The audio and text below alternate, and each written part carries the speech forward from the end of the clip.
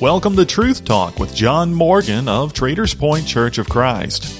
Traders Point Church of Christ is located at 8220 West 82nd Street in Indianapolis.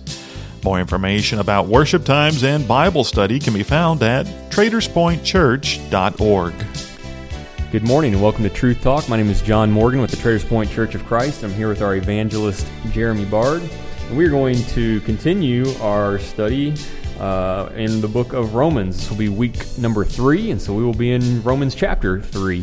We're going to take the next 16 weeks to study through the entirety of Paul's letter to the Christians in Rome. And over the past couple of weeks, we've looked at chapters 1 and chapter 2, and we're going to get into chapter 3 this evening. Chapter 3 is a really important chapter because that's where kind of the initial transition takes place as we've started this book looking at the wrath of God and the judgment of God and the mess that man has made of things. And Romans chapter 3 serves as a little bit of a hinge passage for us in which we start to see the good news that man has because of Christ. So we're gonna talk through that chapter this evening. So Jeremy, as you have been looking at this chapter and really thinking about this early section of the book of Romans, where are we picking up here when we get into chapter 3? Well, I think when you got, chapter 1 and chapter 2 in a lot of ways cover kind of the same point to different folks. Mm-hmm. And what it's really doing is trying to putting everybody in the same boat.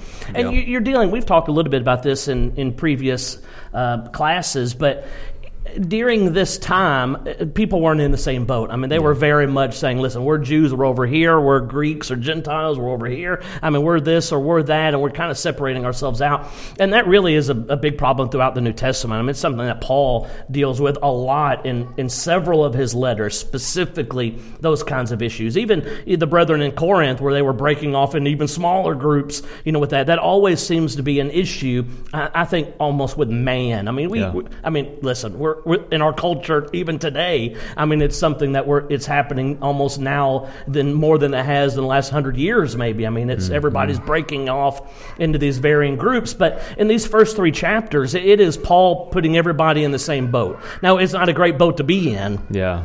But it is putting everybody there. And so he starts there in chapter 1 with kind of the Gentiles, those without the old law, without that knowledge of God even, and makes the point that, listen, if you're going to suppress the truth of God, the wrath of God is going to come down upon those that do that. And so he talks specifically about all of those. And we've made this point. You can imagine the Jewish brethren sitting back and amening, all of those things that's being said. But he transitions to chapter 2, and he talks specifically about the Jews, and he puts them in the same boat. He paints a picture in which they've also suppressed the truth of God. And if you suppress the truth of God, chapter 1 tells us the wrath of God is going to be poured out on those. And that's going to happen to the brethren that are a Gentile of nature, and it's going to happen to the Jewish folks as well. Everybody is in that same boat. And now you kind of have chapter 3 pulling all of those thoughts together. And you're right, it really becomes a transition, especially the second half of chapter 3 really begins a transition into, 4, 5, and 6, chapters 4, 5, and 6, where, you have Paul really saying, now what? Now we're all in trouble. Yeah. What do we do about it? And that's kind of, where he moves on from there. I think you kind of see a picture developing here as Paul is talking. I think sometimes the Gentiles take a message like this better than the Jews do. I think that's a good point. And I think Paul begins chapter 3 here by, he's kind of torn the Jews down a little bit. He's put them in their place. Yeah.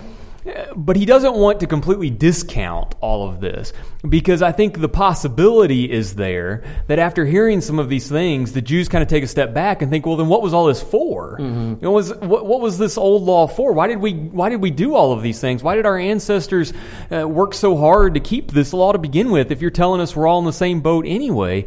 And so Paul takes a moment here at the beginning of chapter 3 to make sure that they understand that this wasn't worthless.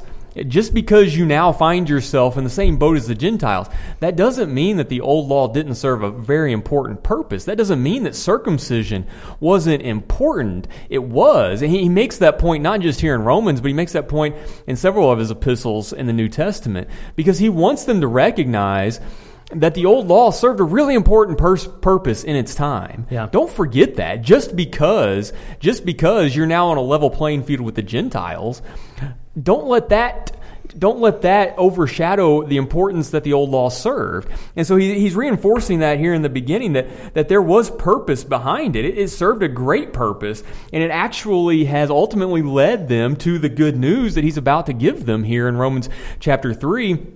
About the grace of God that's now being extended to all mankind.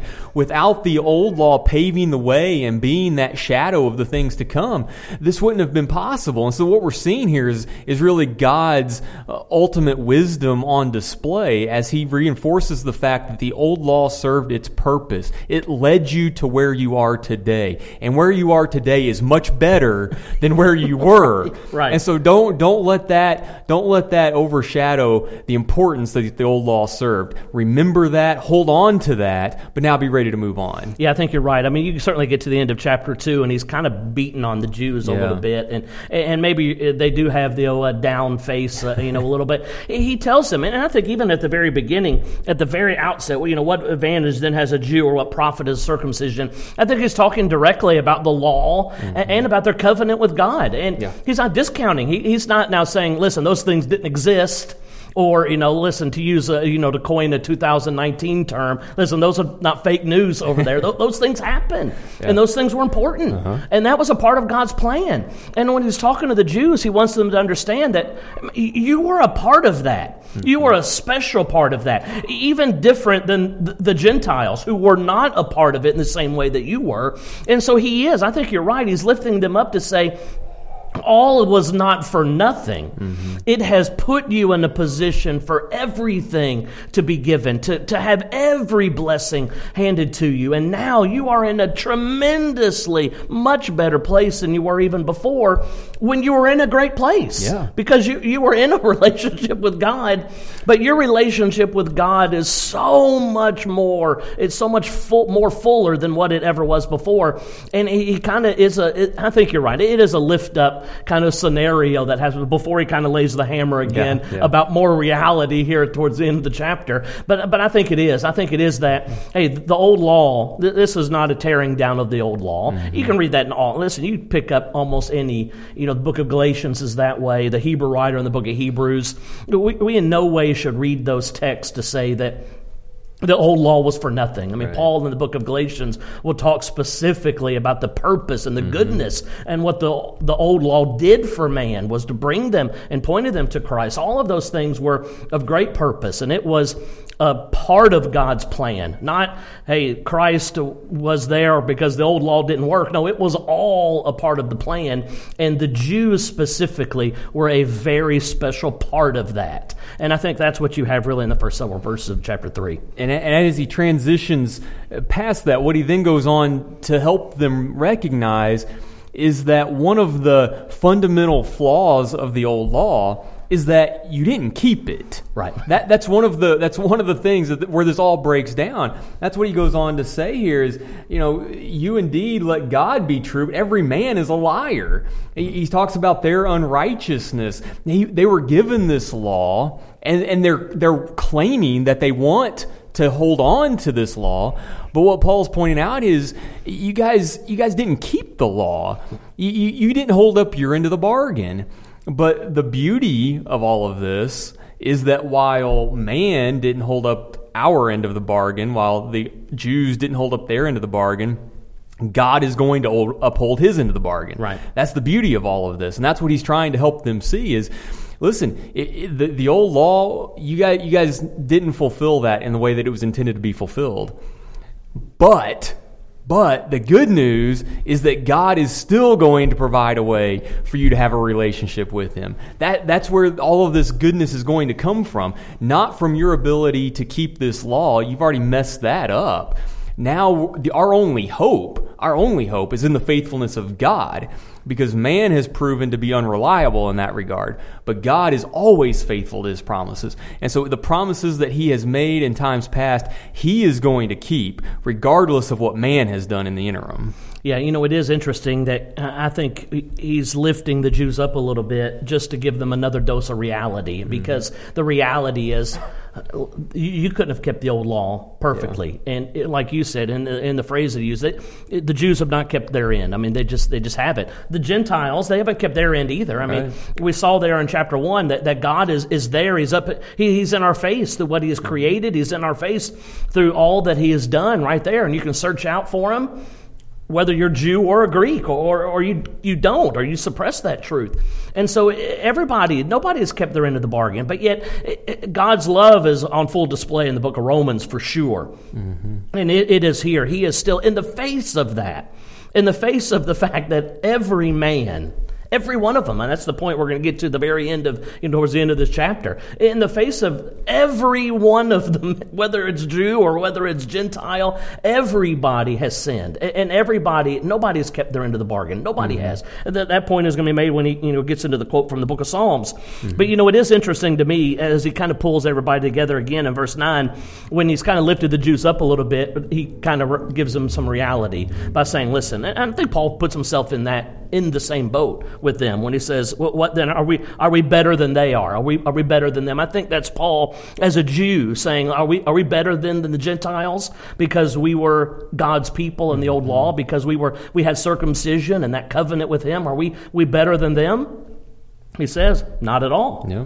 Because we're previously charged, both Jews and Greek, that we are all under sin. And then we have this incredible quote given to us from the book of Psalms here. I think one of the amazing things about this is, not to give too much away before we get down into it, but when we get down into verses 23 and 24 and 25, which are probably the more well-known parts of Romans chapter 3, what we're seeing there is that as New Testament Christians, which these people are, they are New Testament Christians. They have been baptized into Christ for the forgiveness of their sins.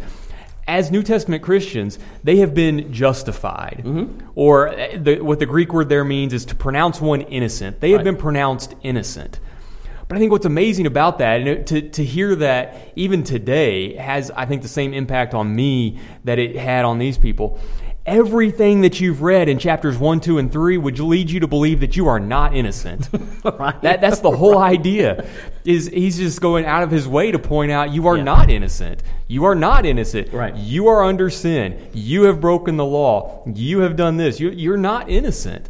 But yet the beauty of everything this is leading up to is that as Christians, we can be justified. And that's where all of this is headed. And I think that really serves an important reminder to us that in order for us to truly see the value of Christ in our lives, we first have to see that without Him, we cannot be made innocent. Right. We are guilty. And that's just the reality of the situation. And I think that's what the first 2.5 chapters of Romans is intended to do, is to help us all see that without the blood of Christ, every single one of us is guilty. That's where we stand before God. And if Christ isn't in the picture, that's where we will continue to stand, is guilty. And that is a yucky feeling to have to deal with. But that's, in order to see the true value that Christ has in our lives, we first have to recognize that and allow that to be a motivator to us to then find Christ and the grace that He's extended to us. There's a lot of books in the New Testament that will really focus on kind of our end of things. Mm-hmm. As you were saying, those last things that you were talking about, the book of Galatians really, in a lot of ways, focuses on our end. Faith is a huge component to the book of Galatians. That, because of what God has done, it rests on the faith. Am I going to believe that? And it talks a lot about faith. But in the book of Romans, even though there's things, and we'll get into it as we go through this study, that talks about things from our end, no question. The focus of the book of Romans is on God's end. Yep. Because the focus of the book of Romans is on God's grace and on God's mercy. Yep. That is the focus of the book. Yes, are there things talked about from our end? Absolutely there is. But the main focus of the book is on God and the grace that He has, the mercy that He has shown to a people who is no way deserving of any of it.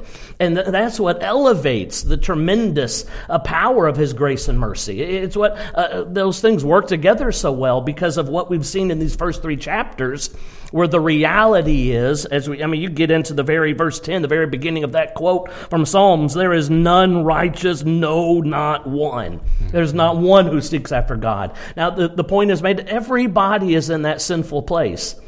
and what we deserve is wrath of God. That point's already been made. Yeah. But that's not going to happen. And you're right. He's writing to Christians who have been justified, who have had their sins washed away because of God's grace and mercy. And that is the focus of this entire book. And certainly as it unfolds, and really the next 3 chapters, 4, 5, and 6, that really takes center stage on what God has done for man who doesn't deserve any of it. I think in a lot of ways, this has to be for these first century Christians as they're reading this. I think one of the things that Paul is trying to do here is to equip them so that they can then continue to spread the good news of the gospel. And I think in order for us to do that today, we need to be comfortable talking to people about the terrible condition that they find themselves in without Christ. We like to, it's easier to talk about the forgiveness that's available. It's easier to talk about an eternity in heaven. It's easier to talk about all of the blessings that come through Christ. And all of that is important and has to be talked about. But there's also value in sitting down with someone and talking about the terrible condition that they find themselves in. It's okay to sit down and talk with someone about the wrath of God that they are facing because of what they've done in their lives. That, I think in a lot of ways, this is equipping us to be better evangelists in that regard. You guys need to recognize where you came from. Don't forget about that. Don't forget about the mess that you had made in times past. Just because you're now experiencing the blessings under Christ, don't forget about those things. Remember that so that you can then talk to other people about that who haven't yet found those blessings in Christ, who haven't experienced the grace that Jesus offers. Use your past to help teach and prepare other people for Christ. And that same truth, I think, should be something that we take to heart today as well when we're talking to people. Don't forget about the time that you lived in sin.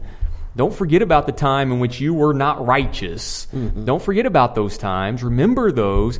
Use those times as a tool to teach others and lead them to Christ. And I think even to take that application one step further, and we've got to fight the temptation in any circumstance to put into our mind that now somehow we're better than someone else. Because listen, you study through the book of Romans, and the point is made over and over and over. I'm no better than anybody. I am the exact same. I am the exact same. I am a sinner in desperate need of God's grace and mercy. Now, if I have faith in what He has done for me, and I've had my sins washed away, and I'm able to enjoy those blessings that come with that, that still doesn't put me in a better elevated position than anyone else. And you're right, when you have opportunity to talk to someone else who doesn't have that, who is lost, it's a desperate time for them. And we've got to be able to communicate that. But we've got to be able to communicate that in a way that I'm no different. Exactly. I'm no different. I'm just as desperate for God's grace as you are. And we've got to be able to communicate that. And certainly Paul, through inspiration, communicates that beautifully. I mean, he does, through lots of his writings, he points his readers back to where they came from and reminds them of where they are now. And I think he does that for the exact point that you've just made. You know, you and I both spend some time down at the Juvenile Detention Center studying with some of the young kids that have been locked up, and I've used these passages in some of the lessons that I've taught there, because one of the things that every one of those kids wants and needs desperately is to be told that they are innocent. That's what every one of them wants more than anything, is to be told that they're innocent. Because if they're told that they're innocent, that means they get out of there. That means that they're set free. And I think there's so much truth to that in our spiritual lives. Maybe sometimes we don't see it, but it's there. Every one of us wants to be told that we're innocent. But the truth of the matter is, just like for most of these kids that you and I study with, they're not innocent. Right. The truth of the matter is they're in there because they're guilty. And that most likely has been proven in a court of law. They're guilty. And they sit there thinking, man, I wish I could take that back, or I wish I hadn't done that, or I wish there was some way that my record could be wiped clean, because they find themselves facing the consequences of the crime that they've committed. And that is where the contrast from our physical justice system and the spiritual realm exists. Because under the physical justice system, once you've committed a crime, you now have to suffer the consequences for that. That's it. That's it. The judge says guilty, you got to suffer the consequences for it. But in the spiritual realm, we can be guilty, but then be proven innocent. Right. That doesn't happen in our physical world. No. That only happens in the spiritual realm with Christ. And that's the beauty of it. And I think kids like that, they can see that so much clearer than we can sometimes because of the situation that they find themselves in. But man, to just take a step back and look at that and think, wow, and under no other circumstances could I have done the things that I have done and still be seen as innocent. There is no other circumstance under which this could happen. But that's the beauty of the new law. That's the beauty of what Christ has done for us. And what he has done through the first 2 chapters and the first half of chapter 3 is to paint the picture that man is in desperate need of that. Mm-hmm. Every man is in desperate need of that. And so when you kind of get into verse 21, where he really starts to, make a turn, I'm always struck by 21 and 22. To me, it's in a lot of ways a perfect parallel to chapter 1, verses 16 to 17. We talked about a couple of weeks ago that in a lot of ways it is a key component to what the book of Romans is all about. Verse 16 and 17 of chapter 1 again, that I'm not ashamed of the gospel of Christ, that it is the power of God to salvation for everyone who believes, for the Jew first and also for the Greek. For in it the righteousness of God is revealed from faith to faith, as it is written, the just shall live by faith. A really well-known passage. But when you get into chapter 3, 21 and 22, there's different words, or some different words used, but I think in essence it's saying the exact same thing. So listen to it. But now the righteousness of God, apart from the law, is revealed, being witnessed by the law and the prophets, even the righteousness of God, which is through faith in Jesus Christ to all and on all who believe, for there is no difference. And I think in a lot of ways, this kind of bookends the point that he's made. So you have at the very beginning of the conversation, you have verses 16 to 17. And now, really at the very end of this point that he's made through here, it kind of bookends with that same exact thing. Listen, everybody's in a bad shape, but God has done something extraordinary. And he's done something extraordinary for everyone because everyone needed it. And that really kind of begins to take that turn here at this part of chapter 3. And that's where this change all takes place. And this is what I was referencing earlier, because right after that, and I think you're absolutely right, he's pointing back to the power of the gospel. That's what he wants to focus on. As you pointed out, this is about what God has done, not what man has done. Stay focused. Stay focused. Yeah, that's right. The power of the gospel. The mess that you have created, enter the power of the gospel, and what is made possible after that is that you can be justified freely through his grace for the redemption that is in Christ Jesus. Wow. And that if you're reading that for the first time, whether it was in the first century or today, if you're reading that for the first time, that should hit you like a ton of bricks upside the head. To think, I've read all of this, I see myself in the picture that's being painted of being guilty of sin, I see it all, but then this great gift is literally just placed in your lap, that even after all of that, Jew, Gentile, it doesn't matter, because of Christ and the redemption found through him, you can be justified. That is awe-inspiring, and I don't think that's an unfair use of that term here. That is awe-inspiring to think that after all that we've done, after all that mankind as a whole has done, we can still be justified through the grace of Jesus Christ. That is absolutely amazing. And I think that's why grace kind of comes to the forefront here, and certainly it is. And sometimes we'll use the words kind of grace and mercy together a lot, and sometimes we do so to the point where we think they're interchangeable. Well, they're similar, but they are really different. I mean, you have mercy, which kind of not getting what you deserve. I mean, that's what mercy. You don't get what you deserve. But grace is giving you something that you don't deserve. It's that gift. And so you think about all that Paul has done. What man deserves is the wrath of God. Yep. That's what man deserves. But through God's grace, he's made a different way. And the picture of that is given to us there, verse 25, that God sent forth, his Son to be the propitiation by his blood through faith to demonstrate that righteousness. And so this grace comes in that form of his Son, and now this incredible gift that is given to man who doesn't deserve it, doesn't deserve the gift, because we've turned our back on God.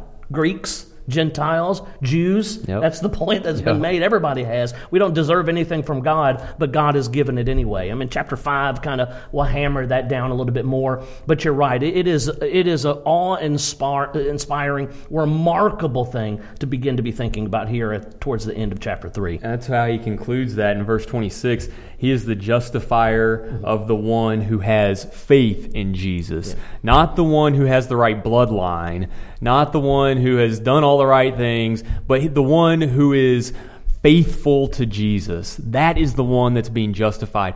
And that's what it's all about now. That's what it's all about. It's not about circumcision. It's not about the old law. It's not about Jew or Gentile. Now it's about the one who has faith in Jesus. Are you willing to turn yourself over to Christ? Are you willing to see Him as your justifier? If you are, then this grace that's been talked about is extended to you. But you have to have that faith in Him. You have to be willing to put everything else to the side, put those things behind you, and turn solely and wholly to Jesus. And if you do that, and if you demonstrate that faith in Him, He will justify you. But that's where it has to come from. It has to be built on a faith in Christ now. Yeah, and it's an obedient faith. I mean, we see that, in chapter 1, that kind of is already given to us there in Romans chapter 1 and verse 5. It is that obedience to the faith. And it is not boasting on the law. He's going to make that point. It's not about, hey, I've kept all the law, because you can't do that anyways. It's not even boasting about, look at all the good stuff that I've done. It's not about any of that. Again, as we've talked about the focus isn't on me at all. Yeah. I mean, the focus is all on what God has done. What He has done is remarkable. And really, as the chapter closes, it is what He has done for everyone. I love verse 28 when he says, listen, we conclude that a man is justified by faith apart from the deeds of the law. And then he says in verse 29, is He a God of the Jews? Is He a God of the Gentiles? Yes. He is the God of everyone, and He is the one in the position to justify. And ultimately, only He, God, is in a position to justify man. Yeah. And listen, good thing He's done that for us, and He's laid it out. And really, the book of Romans as a whole gives us everything that we need in order to get a hold of that grace and mercy that's been provided. And understanding that is why there in verse number 27, he poses the question, where's the boasting then? Yeah. He poses that question because of what you just said. He wants to make sure everybody understands you aren't the reason for any of this. Right. In fact, if it was up to you, we've already talked about the mess that you would be in.